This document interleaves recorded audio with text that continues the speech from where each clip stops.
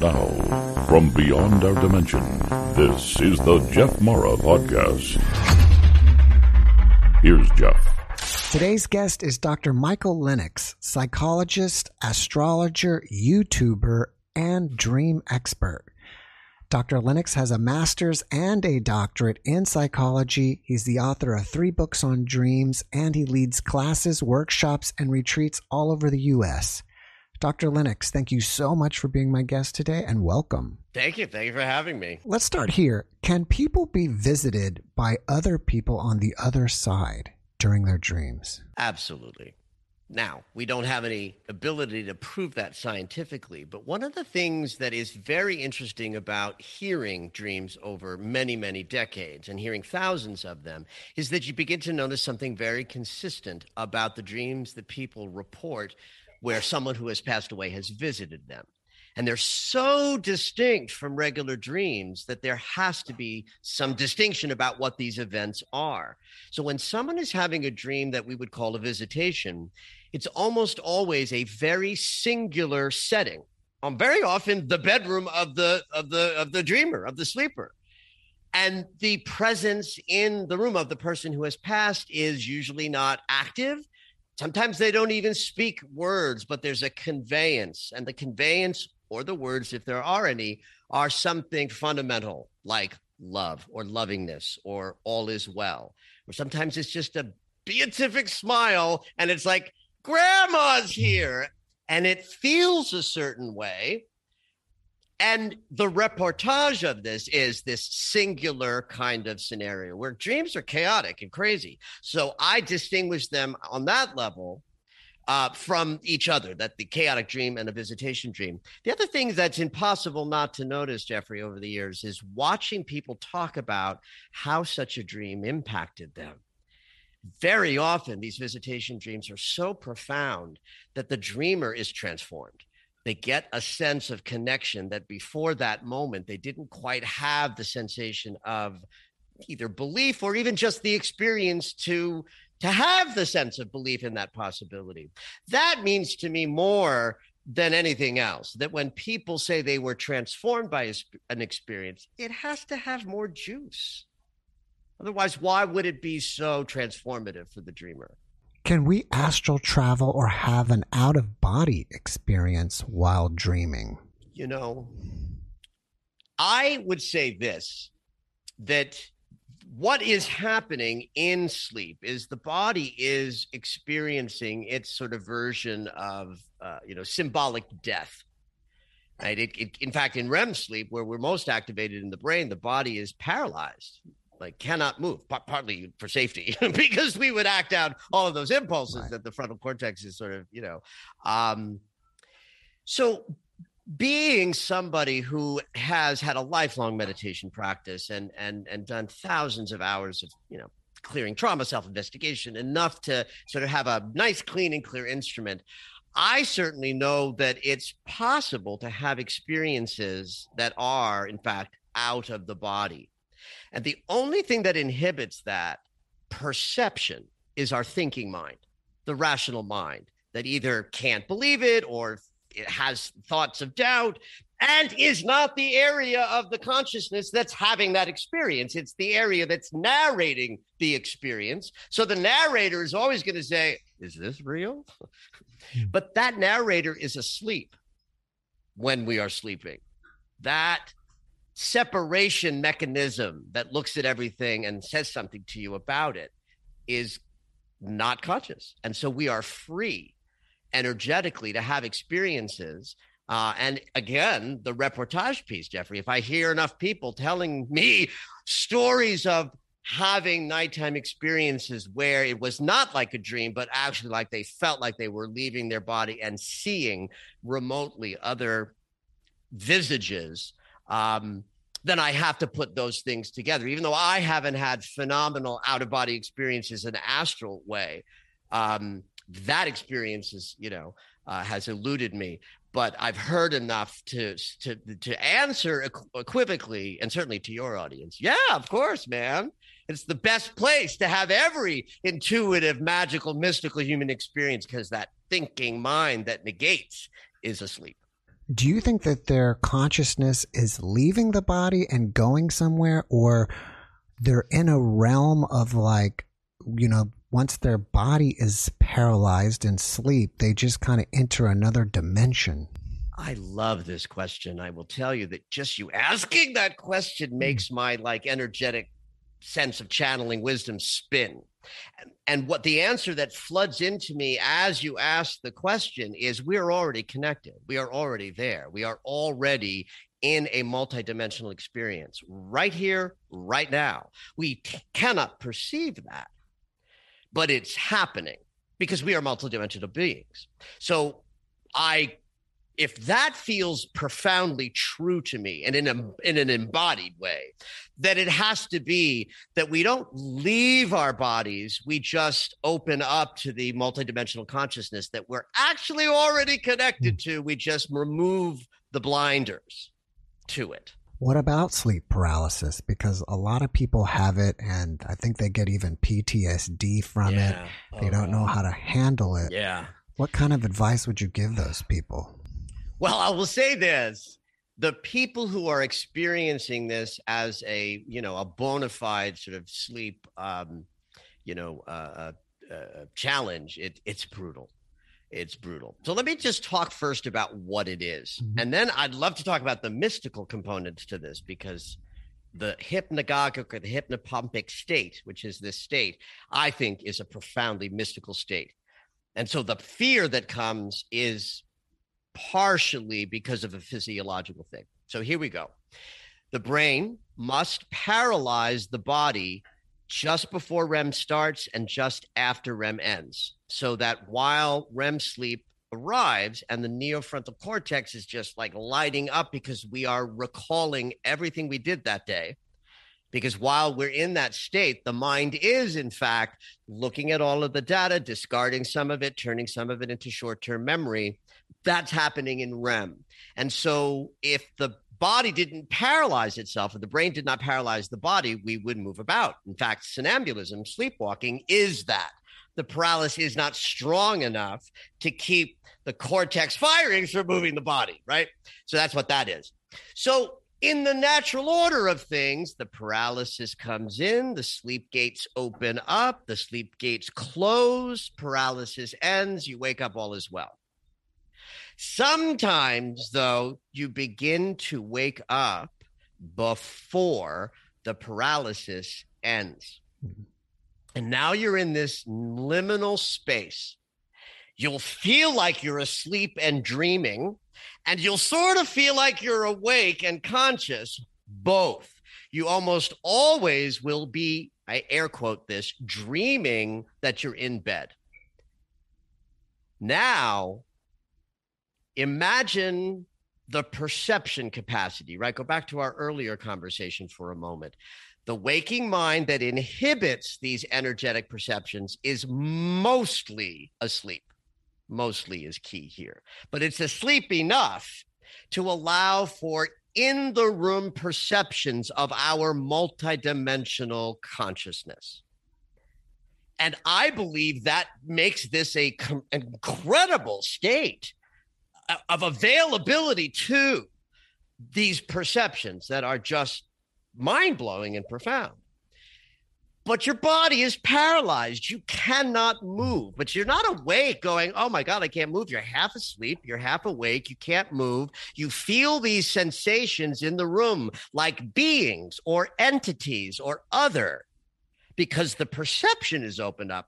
And you can't move because you're paralyzed. I believe that the boogeyman consciousness is more that the body is paralyzed and people collapse the multidimensional sensitivity with nefarious danger because they can't breathe, they can't move. It feels like someone is sitting on their chest. So if I had a feeling that someone was sitting on my chest but could perceive multidimensional beings, I'm going to put those two things together, and now there's a succubus. Now, is there? Is there not? I like to believe that there isn't, that these dark qualities don't exist. That might be my either naivete or wish. But I do believe that the perception is mystical and multidimensional. And I also believe this fearful I can't move experience can be transcended. I knew a guy who did this. And after I heard the story, I said, I need to talk to you. You need to come to my office and I need to interview. And somewhere there's a video cassette from a recorder that probably doesn't exist anymore, from 20 years ago, where he told me he had this sense that this ugly, dark energy wasn't what it really was. So what he did was forced himself in those terrified moments to just relax, surrender, breathe, chill, not fight against it.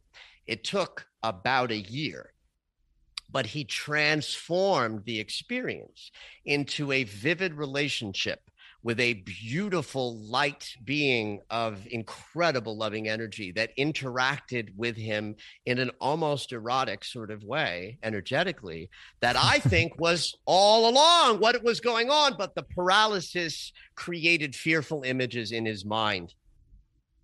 And so the night terror at the highest level of this as a sleep disorder is just so brutal and so frightening. And so frequent for the dreamer. If this happens on a regular basis, it's exhausting and brutal. And it can generate PTSD and other anxiety responses, including the responses that happen when sleep is interrupted and you live in a body that has never really experienced the deep sleep that is necessary for our health. It can be brutal. I think it's a profoundly misunderstood state. Isn't a night terror kind of a little bit of the opposite, where they're almost sleepwalking? And they're kind of sleepwalking, but they'll get up and walk around, but they're kind of still in the dream and half out of the dream, and they're kind of confusing reality with that. No? Well, no. I mean, from an academic perspective, a night terror is paralysis. Okay. Sleep paralysis, night terrors are synonymous. And if you went to a sleep lab and inquired about this, it would be sleep paralysis, night terror, same thing. I'm not sure what you're referring to, but if someone is moving about, they're not paralyzed, so they're not having a terror of paralysis. They might have some confusion about where their body is. Can sleepwalking become something that's terrifying?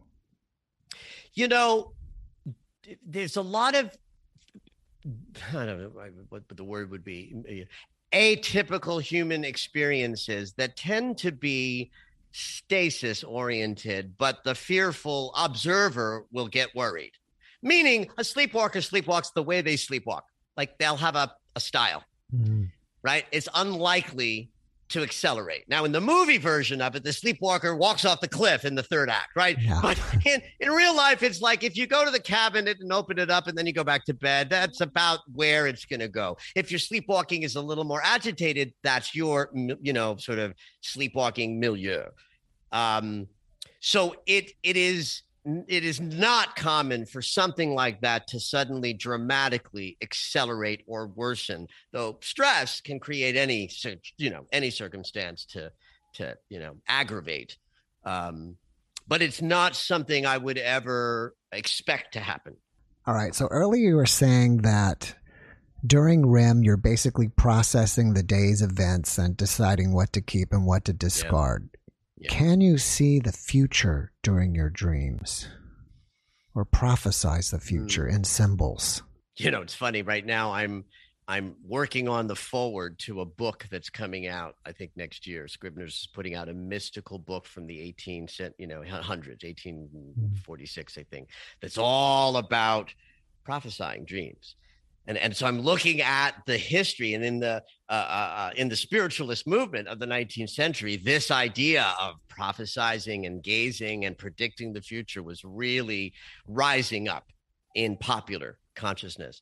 My experience of precognitive dreaming and hearing this experience reported has been interesting, because I've been talking to people about their dreams since I was a teenager, and I'm 58. So that's 40 years of talking to people about their dreams. And I had an experience of the level of precognitive dreams, how many I would meet, how many stories would I hear over the course of a year and it was I don't know if rare would be the right word, but like 20 years ago, it was rare for me to hear about, oh, I precognitively dream. It happened. And often when I would meet somebody like that, it would be like, oh, yeah, it runs in my family. I have it. My mother has it. It's not common, not uncommon for this to be a powerful way that people tap into their intuition. And again, I think it connects back to the waking mind that is not intuitive is asleep. So the dimensionality that opens up during sleep and dreams allows, I think, the psyche to transcend time, because the idea might be, fourth dimensional consciousness is where time goes in both directions, that we're in three-dimensional consciousness. Our God consciousness is 5D, but 4D is where we go in between that allows us to move forward and backwards in what we call time. That's what an intuitive does. A psychic taps up into that information so they can see backwards and forwards. And so certainly in the dream state, when we are free to do this, that's what's happening. And so I used to hear this only as, yeah, it runs in my family and it happens all the time. And here's what I do with it. And somewhere around 2011, which, by the way, as an astrologer, I will tell you, when the planet that rules dreams, Neptune, moved into his ruling sign of Pisces, the sign that rules dreams, it was kind of crazy. Now, suddenly, people are telling me all the time they're having precognitive dreams. And it's now, if I go into a room and do a dream circle or a workshop somewhere, and there are a bunch of people in it, several of them will report having dreams of events of things to come. Sometimes it's as simple as having a dream of a scenario, and then a week later being in that scenario. I don't know why this example strikes me. It's still stuck in my mind. Someone once told me, oh, yes, I had a dream of sitting in a circle. And 5 days later, I was sitting in a circle of people. I was like, oh, my God, I dreamed this. Right. So I think the experience of precognitive dreaming can happen at a high sophisticated level with more information sort of revealed that's of stuff that has not yet come. But I think it's happening for more and more and more people in a more pedestrian way in these subtle but intuitive, remarkable moments. And why not? I believe in everything that's mystical about us is much, much, much more available to us when we're sleeping. I recently had a near-death experiencer guest. He was from Zambia, my first guest from there. And wow. He told me that he had a dream. He saw a black mamba snake in the dream. And I guess this is what they do culturally, that a dream affected him enough where he decided to fast for several days. And then about a week later, he somehow fell into some sickness where he, I guess, basically died and had an NDE and then eventually came back. I love that. What a glorious way that all of his psyche just sort of collided in. I think it would be superstitious to say the dream caused this. Right. That's where we get into old sort of superstitious cultural perspectives of dreams. The dream of the snake caused this event. It's like, but I believe in consciousness unfolding, which means that everything is happening at the same time and everything is reflecting everything else. So the disease, the NDE, the fact that he would survive is the thing that's coming over the horizon. And the dream is like the first peak of the wave. Mm.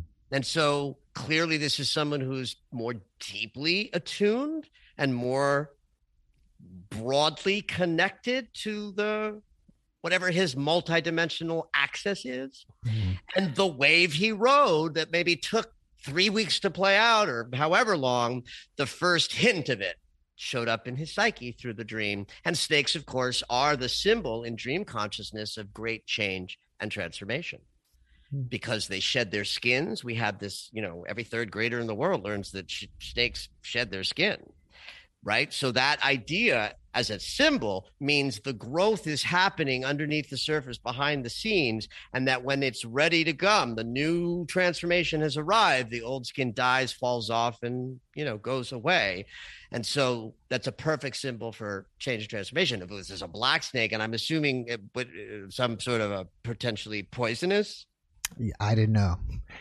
Let's just, for the sake of the fantasy, it's a poisonous snake, which then means death is akin to the change and transformation that the snake represents, because in fact this is indeed a black snake and perhaps dangerous. While we're on symbols, can you give us a few other symbols that are common and what they mean? Well, there's certainly the falling flying thing, which is one of the biggest two that are in the top 5 or 6 symbols. I think are interesting because we are born into gravity. And gravity is the sort of law of this dimension, of the third dimension. And if I got my quantum physics right, not a law in other dimensions. We are the dimension of gravity. So our bodies are in gravity, but our psyches, our souls, our etheric bodies are not. And gravity weighs us down. Of course, it's what keeps us here, and that's a good thing. But now we're in dreamland, so now we have to symbolize things. We have to interpret. We can't just say gravity is a law that keeps us tethered to the earth. What is then gravity? What could gravity mean symbolically? And maybe because I'm a psychologist and I'm interested in people's insides, I think of gravity as that which holds us down, that which weighs us down. Maybe shame is a good one. Human beings are riddled with shame, and shame is added on and it weighs us down. So dreams of flying, I think, are moments of aspiration because we are free of all that might weigh us down. Shame, anxiety, self-doubt, other people, dramatic situations, and we fly and rise above it. We're dreaming of that nothing's really impacting our true nature, that we can rise above, right? Falling is interesting because we're born into gravity. Therefore, we have one built-in sort of fearful danger, the danger of falling. Falling can kill us. And so in fact, I like to say it's the only fear that's pre-installed is falling. And loud noises. But I think that's because you might fall after you hear a loud noise. I don't know. At any rate, other fears we add into the process. Our humanity creates that there are, traumas and challenges with being human and interacting with people and families. But we are, truly not that. And we can rise above that in the flying dream, or when we're in a falling dream, now we're in the sort of the opposite of the impact of gravity, the fact that we are not in control of stuff in the way that we have the illusion of control. And falling isn't really so much about the fall, it's about the fear of the sudden stop. Falling's fine. If you just keep falling infinitely, yay, you're moving. It's where you stop and how you stop that's dangerous, right? Yeah. So then the emotional symbolism there is I'm not in control. So I'm frightened about where I'm going to land. I would say one of my favorite recurring sort of dream themes that are ubiquitously human, but not as common as, say, falling or flying or being chased. Being chased, by the way, anything, whether it's a gun, or as an assailant, is just, a stress dream image that says you're mirroring in your dream state the stress of outrunning, the waking life stressors. Right. Pretty straightforward there. But teeth falling out. I had that dream for 10 years, in my mid-20s to my early 30s. But think about teeth. What do they do for us? One is they aid in sustenance and self-care, right? We process our food. So there's a connection of teeth and self-nurturance. We attract love with our teeth. We reveal them in a smile, and other people smile, and we connect. And we spread the love through smile, right? Even we're not really snarling anymore as human animals, but we certainly do. The animal kingdom reveals teeth in an aggressive way to protect yourself. So now we've got love and nurturance and protection. So losing your teeth is an insecurity dream of feeling like you won't have the ability to sustain love, and protect. And of course, because the teeth are located in the mouth, communication is almost always part and parcel to such a dream, where issues of communication might be what sparked the dream. Challenges in finding your voice, or, challenges in, being taken seriously might show up as teeth falling out dreams. Sometimes I'll have dreams where there'll be people in my dream I don't recall ever meeting. Is my brain just manufacturing that, or is it I saw someone the day and I just didn't pay attention to them? Yeah, this is where me as half scientist, half mystic, will dip my toe out of science and into mysticism, because the scientists will say, no, random brain firing, images, blah, blah, blah, blah, blah. Yeah, I call bullshit. No, I don't believe that, because I believe in the possibility of this crazy way that I know we're all connected. I know it because I live it. I've devoted my life to opening this instrument up, my body, to have the most profound experience of what a body can do. Right. So in that regard, I believe this notion that the dream state is wildly more profound than we can possibly imagine or know. Maybe not imagine. I think, your audience is probably good at imagining all of the possibilities of the mystical implications of dreaming. So yeah, I do just believe that everything mystical is possible in this dream state. So why not then are the people you're meeting in the dream people who exist? Maybe they're even people having a dream about meeting some dude. Yeah. Doing whatever you're doing in the dream. Like, why not? It's certainly possible, right? It's possible in the mystical side of the equation that I live on. It's not possible on the academic side, but I think, academia and science is filled with hubris. There's so much beautiful knowledge about brain chemistry today, and the scientific community says, this is what the brain is doing. Therefore, there is no God. Therefore, there is no mystical dream. Therefore, there is no numinous connection. It's like, dude, you just proved that there is, and now you're showing us what the brain is doing while it's happening. And you think it means it's not happening. And it's like, honey, watch that hubris. I'm gonna kick you in the ass one day, because I think it proves the idea that there's just this mystical possibility. I've even had the real cogent thought that even wild landscapes that are impossible to sort of imagine as earthly places, maybe even they exist in the universe, that when we are in dark and scary and terrifying places, that they may be places that exist in other places in this universe. Why not? Makes sense to me. Can't be proven, but it makes sense in the mystical ways, or the ways that we try to codify something that is ultimately a mystery. All right. Nightmares. Do you think they're good for you or bad for you? Yeah. Oh, yeah. Good. Nightmares alert us that something in our unconscious is needing our attention, right? In the binary of we're either sort of opened up to possibility, feeling love in our hearts and moving into the world, in an open manner, or we're frightened. We're saying no, we're scared, we're in shame, we're in a trauma being healed, right? And nightmares tell us that something like that important is happening below the surface of the unconscious. Now, it could be a tiny thing. It could be the nightmare shows up because you had a stressful day, and then you just, there's angst in there, and the nightmare allows you to process the darker human qualities at a much, juicier level.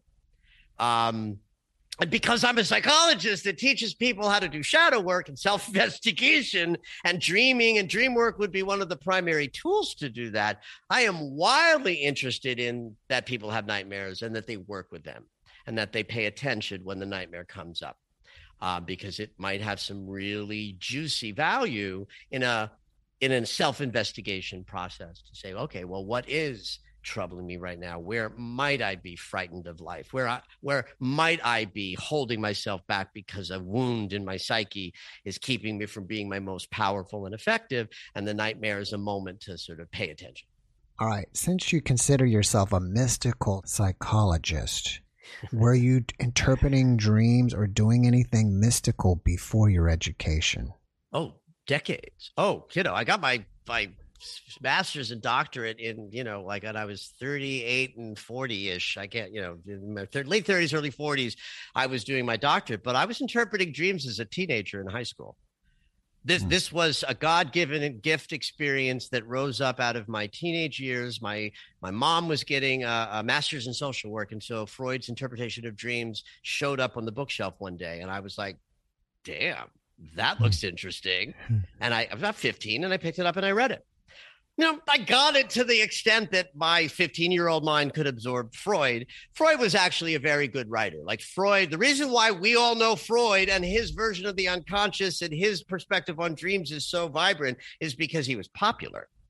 He wrote books that regular people read, and he was funny and extemporaneous, and he was a good writer. So, I read that book and I was like, I'm going to try this. When kids in my school would say, I had a crazy dream last night, I would say, tell me what you dreamed. Let me see if I have something to say about it. And in those interactions, profound things would happen. I would listen to the dream and I would, in fact, have things to say. I don't think I knew what I was talking about in, those early years. Many, many years would have to go by before I really understood what I was doing when I'm hearing a dream and offering an interpretation. But I did figure it out eventually. In my late 30s, I did a television show on the Sci-Fi Network for a bit. We did 65 shows. It was actually, we did a whole season. It was canceled in 3 months. It was like the best and the worst thing that ever happened to me at the same time. So I was asked by the woman who was my manager at the time, you got to figure out what it is you do so you can teach it to people. And my first reaction was I cried. I was like, I don't know how this works. And I was like, yes, you do, Michael. Just watch while it's happening. And here's what I watched. What I noticed is that dreams are just stories. And they're stories that are told in the language of symbol. So I'm just hearing the story, but I'm paying attention to the symbols of the story. Every symbol that tells the story has a meaning that's universal. Meaning the most people would think the same thing about what this thing means just based on what it is, what its use is, what its essence is. So when I'm listening to a dream, part of my expanded mind, the channeled mind, the mind that is in me, through me, but not really in me, through me, that connects to, this is why I'm mystical, kiddo, because when I'm talking about dreams, it's a mystical experience. I don't know where this stuff is coming through from, but it comes through me in a way that I'm listening to the story, but not the words you're saying, but the universal sensibility behind the symbols that make the story up. So and the simplest example, and the one that I put in my first book is, if I'm walking on a path in the woods, I come upon a snake, it frightens me, and I wake up, right? So I hear you say, I'm on a path in the woods, and I think, okay, this is our walk through life. Not our social life. You'd be driving if it was a dream about your social life or your work life or your community life. It's the intimate path that you're on, just you and the woods. Woods means we're really in kind of our natural organic place. We're not in high-minded thought. We're in our natural embodied sort of thoughts about my path through life. As we've already mentioned, snakes are a symbol of change and transformation. So I hear snake and I go, change and transformation. And then, it wakes you up, right? This is a simple, 2-image dream to illustrate the point, though, that I'm not knowing things that you don't know. I'm just able to process that information so fast that I'm able to reflect a story about the dream, like the story about the story, immediately back to the dreamer. And because I'm operating in universal principles that are coming through me as a channeled experience. I mean, in your audience, I could talk about this. It's coming through me as divine wisdom that's not mine. Now, it is mine because I have access to it every single time I want to open my mouth and talk about a dream. In fact, all you have to do is ask me a question and out it comes. So I followed this throughout my teenage years and into my young adult life. And by the time I was 28 years old, I did my first workshop in Los Angeles teaching people about dream interpretation. So going to grad school in my late 30s was really just a sort of like my life, as fun and as successful as it is. I was in the entertainment industry and the business side of things. I was doing really well. And on the side, I was exploring my personal spiritual path, but also what I could teach and share. And that's why I went to grad school, not really to become a psychologist per se, but I wanted to teach about spirituality. And I thought, if I don't know a lot about the human existence and the conditions that happen in the head and the heart as a good psychologist would, how can I really help people? So it was important to me to have deep knowledge of how the human psyche works in terms of what was available and knowable at this time in the human development. But I never intended to be, just a standard old psychotherapist. In fact, I got a lot of flack in grad school when people knew that I didn't want to be a psychotherapist. They were like, but you'd be so good. It's like, but I don't want to do that. I would assume in academia, you're not really supposed to interpret people's problems or dreams. You're supposed to let them yes. interpret it for themselves. Shit. If therapists watch what I do when I'm working, they'd be horrified. And they might say, oh, you should never tell someone what their dream means. And I would say to them, you're right. You should never do that. But I can't not do that. That is my God-given gift. I would never not do that. And I moved through some moments like that. I remember a woman who was wound up being one of my dissertation chair people. She was a Jungian analyst. Kind of cool, kind of gifted. I remember saying a dream to her a year after a class, where in the class I mentioned a dream and she remembered the dream. I was like, this woman's good, right? And I think she liked and respected me, but she was a little baffled about this thing. I tried to sort of explain what I do. And she said to me in class, she said, oh, and she was I think German. She had an accent, which made this sound even more awful to hear. It's like, you're like a fortune teller. And I was like, oh, ouch, sure. So yes, it is accurate that no one should really tell someone else what their dream means, because dreams are sacred, they're intimate, they happen inside of somebody. And really what a therapist should do is just create a space and sort of tip little ideas in, keep the conversation going, and get the dreamer to perseverate and make associations. And that's what would happen in a therapist's office if the therapist had, the desire to do dream work. And yeah, most people should not do what I do because they will project. It's one of the things about having a gift that comes to me through a kind of channeling of divine wisdom that gets operated the instant I am asked a question about a dream. And so the words that come through me are not coming through my personal funnel, where if you have a dream about your mother, that I'm going to interpret it based on my relationship with my mother, which I used to see all the time. I could see this at 25, sitting in dream interpretation workshops where I knew I wasn't projecting like this, and I watched it happen. It's like, oh my God, she's projecting. Oh my God, he's projecting. And I don't do that because it's channeled wisdom. So my personal associations are not even in the mix. One of the things that is a challenge for me when I'm doing workshops or teaching or even guesting like this, especially if it's a show where I work with callers, right? And people hear what I do. I don't want anyone to ever think that what I do is good dream work for you, because it's not, unless you're having a session with me. And then the session is part of your divine unfolding. And then my interpretation is perfect for you because your psyche attracted me to share my gift with you. Right? So I believe in that consciousness unfolding. No dreamer didn't have me in front of them if I wasn't the one who was supposed to deliver some information to them. And I trust that as well. I completely get that. I'm sure the American Psychological Association wouldn't want you to accept patients in that way, but oh God, yeah. Listen, there was a woman who knew what I did, was involved in the International Association for the Study of Dreaming, and based on her knowledge of me and her collegial sensibility, she invited me to do a workshop at this, and I was going to do a workshop on teaching therapists how to be more engaged in dream work from this universal perspective. Not to do what I do, but to not just say, and what do you think that means, right? By teaching therapists that they could consider the universal meaning behind an image that might come up and help. I mean, I thought it was a brilliant idea for a class, and so did she.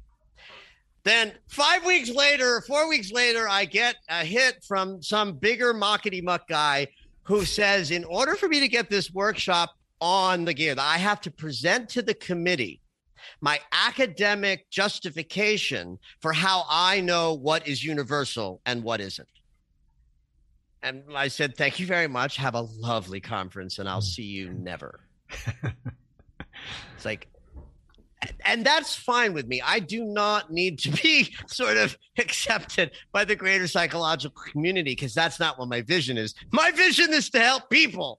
So I don't give a shit what they say, as long as there are people in front of me who want to hear what I have to say and who want to be inspired to enrich their relationship with their dreams. That's why I'm here on the planet. Since you practice psychology, interpretation, dream analysis, probably completely different from 99% of the other people in your field, is there any legal problems that you encounter because you're not doing maybe what we consider the standard rules of practicing? Yeah, no, because I'm not a psychotherapist. So I'm not doing therapy, right? So I'm not engaged in therapeutic alliances with human beings in a room. And that's really the sort of the lynch, I don't know what the right word would be, but the sort of the thing in the world of psychotherapy is that there does have to be universal protective measures about how therapists work with patients. This is why it's good if your therapist has a degree and maybe even a license, right? And is trained in a way to not bring themselves fully into the room. Like in the older psychodynamic psychotherapy model, that's kind of old-fashioned. The therapist wasn't in the room at all, other than bodily, with an occasional, say more about that and how to make you feel. Now, the value in that is then the patient projects everything onto the blank screen of the therapist, and that's how the work takes place. It takes freaking years.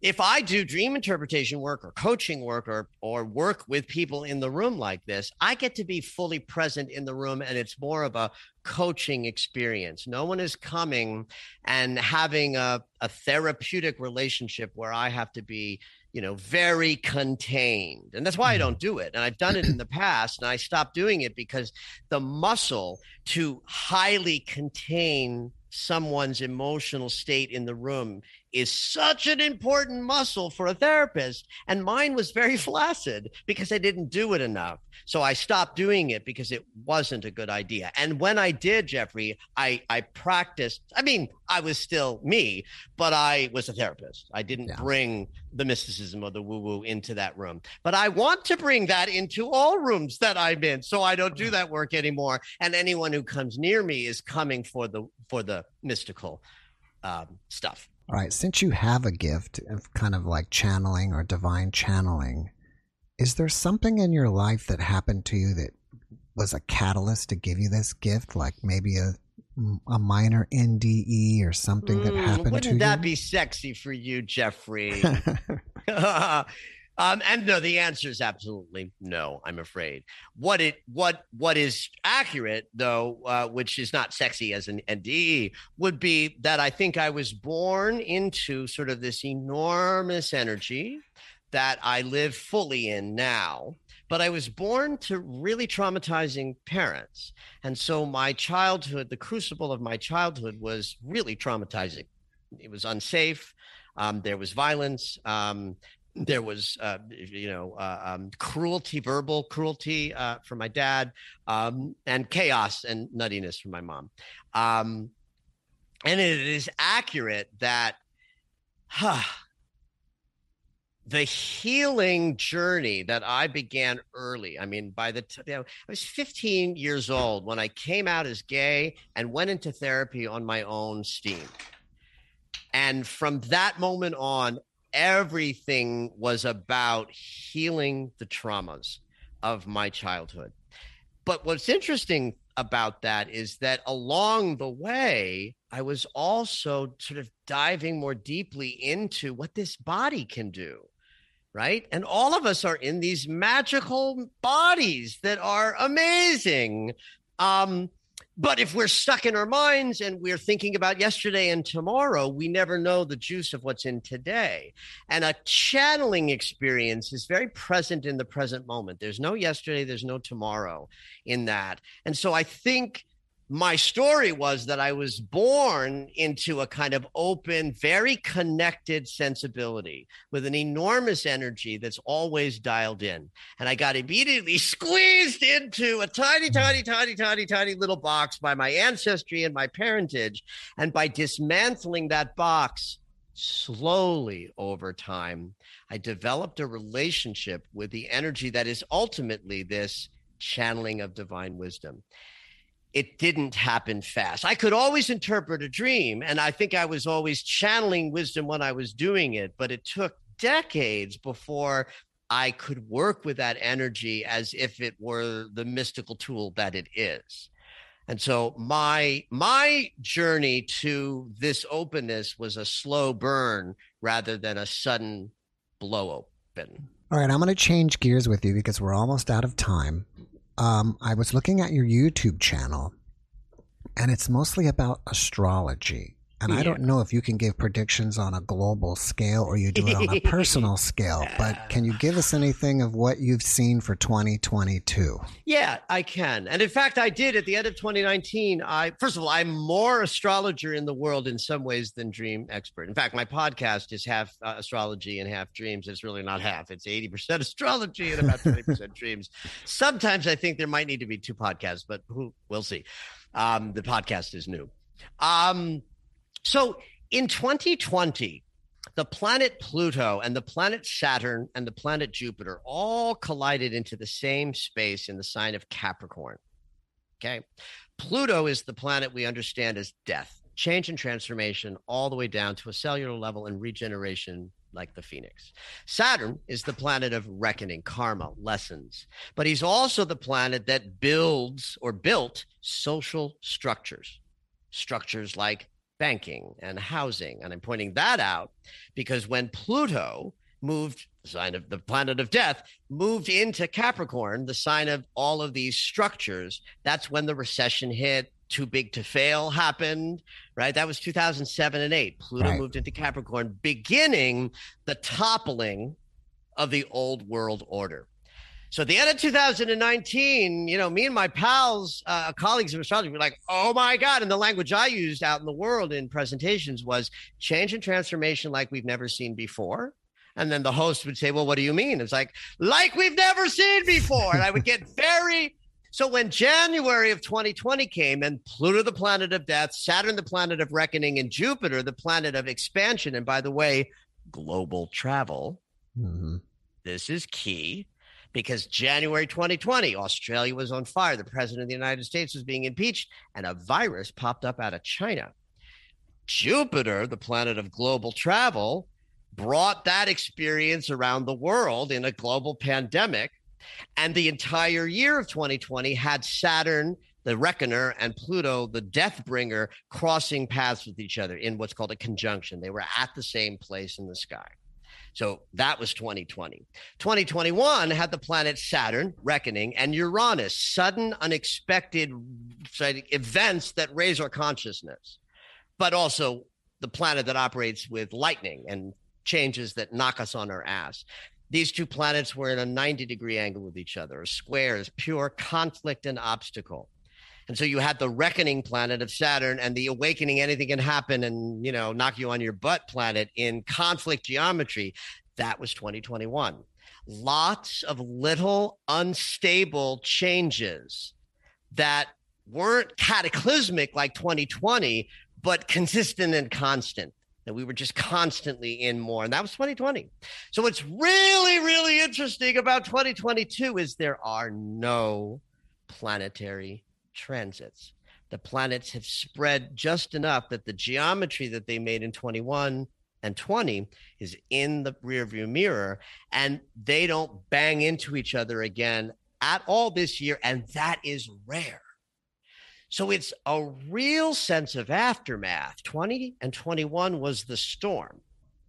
2021 is the moment where we sort of pick ourselves up, dust ourselves off, see that everything has changed, and begin to individually figure out who we are and how we want to be in this new world experience that we're moving into. I think some of the years ahead have some more potential cataclysmic change. There are planets that are getting ready to change signs, and that always brings a big shift on Earth. And there are several of them happening all at once in like 23, 24, and 25. Those years are going to be intense with events on the planet that reflect big change. In fact, when the planet Neptune moves into Aries in 2025, I think, Aries is the sign of aggression and war. And Neptune is the planet of religious ideologies. So I'm a little nervous in the United States when the planet of religious ideology moves into the sign of war. But that's a couple of years ahead. Meanwhile, in 2022, we have some planets, not some, all of the planets, the outer planets, the big ones that make the most sort of social movement happen, are touching what's called the nodes of the moon. The nodes of the moon are points in space that create the eclipses. They have to do with the moon's orbit crossing the paths of the Earth's orbit. And so when the alignment is just right every 6 months, we have an eclipse, right? So those nodes of the moon have a sort of a placement that we would recognize zodiacally. And the north node represents the future that we're all moving toward, and the south node represents the past that we're all moving away from. And there are big planetary transits to the nodes of the moon. These are collective transits, meaning not change and events that like angles make, but like a sense that the collective is moving in this new way because everything has changed. And there are going to be elements and energies this year that reflect how that's going to feel. And the major one that sort of takes place almost all of spring and into fall is the planet Uranus, the great awakener that wants us to rise up to higher levels of consciousness, is going to cross over the north node of the moon, which is this point that means the future that we are creating. That makes 2021 interesting in that we're all sort of moving forward, trying to figure out how we're going to line up with this, new world. And we're kind of being led by the planet that doesn't care how he wakes us up. Uranus is like, you're going to wake up. This is my standard joke. You're going to win the lottery and you're going to lose your legs in a boating accident. Because he doesn't care how we wake up. So the North Node is moving into a new sign this month, which makes a difference about how we look to move forward. Like last year and the year before, the North Node, the future, was in Gemini, the twins, which is the sign where polarization was sort of invented. And boy, have we been through polarization hell these last 2 years. Yeah. Isn't that interesting? That the North Node is in the sign that can either be, we can speak to each other and have different views successfully, or we can be polarized. And so we had that both. The polarization is what you saw on the news and the media, but in the world, there was also great conversations and great shift and change because people started dialoguing. When we move, the North Node moves into Taurus. Taurus is the sign, one of the signs ruled by Venus, the planet of love. Taurus is the inventor of the earth herself. Taurus is the energy that created form. Aries dives in first and says, I am here, I am. And Taurus comes next and says, well, where are we? I'm here. I'm in a body. I'm in Earth. And it's pleasurable. It's lovely. It's loving. It's a Venus consciousness. So we have the capacity to move towards more love. But there's always a shadow. What's the shadow of Taurus is immovability, stubbornness, an unwillingness to change or go, right? So we will have an interest. There's also many, many, many other planets that hit the nodes at different times that will reflect how it's going to feel to be alive on the planet next year or this year, I guess. We're in 2022. It's no longer next year. Right. But I would say this leading energy that says what is guiding us is sudden and unexpected events. Uranus. I think we can have a lot of sudden and unexpected events that help us line ourselves into what are we going to choose? Are we going to choose love or are we going to choose immobility or immovability? And nothing like the changes and transformations of 2020 or even last year. Thank you for that. And I want to support you. So can you please tell us how to find your podcast, how to find your books, how to find your websites, and all that stuff? You know, it's really simple to go to michaellennox.com because everything is there. michaellennox.com has a page on my podcast, and the podcast can even be listened to on the website, but it's available everywhere podcasts. It comes out every Sunday night at midnight Pacific time, or one of those times. It comes out Sunday night. But I also teach classes in consciousness and self-investigation, expanding your spiritual practice. That's also a tab on the website. I put out a video every morning called Red Robe Astrology on Instagram, Dr. Lennox Dreams, DrLennox Dreams, or you can go to michaellennox.com and find the Instagram button. They're fun because I give, a little minute-long tidbit about what the energy of the day is going to feel like. But that's the best place to sort of reach out and find out about my schedule for astrology readings. You can figure it out on michaellennox.com. It's all there. Also, your books, can they find them on your website or yes, they go to Amazon? There as well. Or? Yeah, I mean, it's anywhere books are sold. Amazon, Barnes & Noble, your local bookstore. If you have one still alive in your neighborhood, support your local bookseller. But yes, michaellennox.com has links to all three of my dream books. Is there anything else that you're working on that you want us to know about? Well, I'm always teaching classes, and so if you're if how I sound to your audience sounds like that's an interesting person to sit through 4 weeks of self-investigation classes. Other than that, I'm working on so much behind the scenes of just expanding the business, technically. It's 2022 is going to be sort of standard issue for my, readings and classes. But the behind the scenes growth is, especially with a social media driven and digital technology driven business. Yeah. A lot of work of that nature. But I love teaching. The classes that I teach is probably the most joyful passion that I have. I also have a Dream Circle once a month. They're small, intimate gatherings on Sundays at 10 a.m. Pacific time. It's only about 10 people, so they sell out pretty quick, and I only do one a month. But that information's on my website as well. This is people who gather. They share one dream each. I spend time interpreting them, but also offer a kind of group interpretation of what if every dream was yours. Dream Circles are really fun. Wow. Yeah, it sounds cool.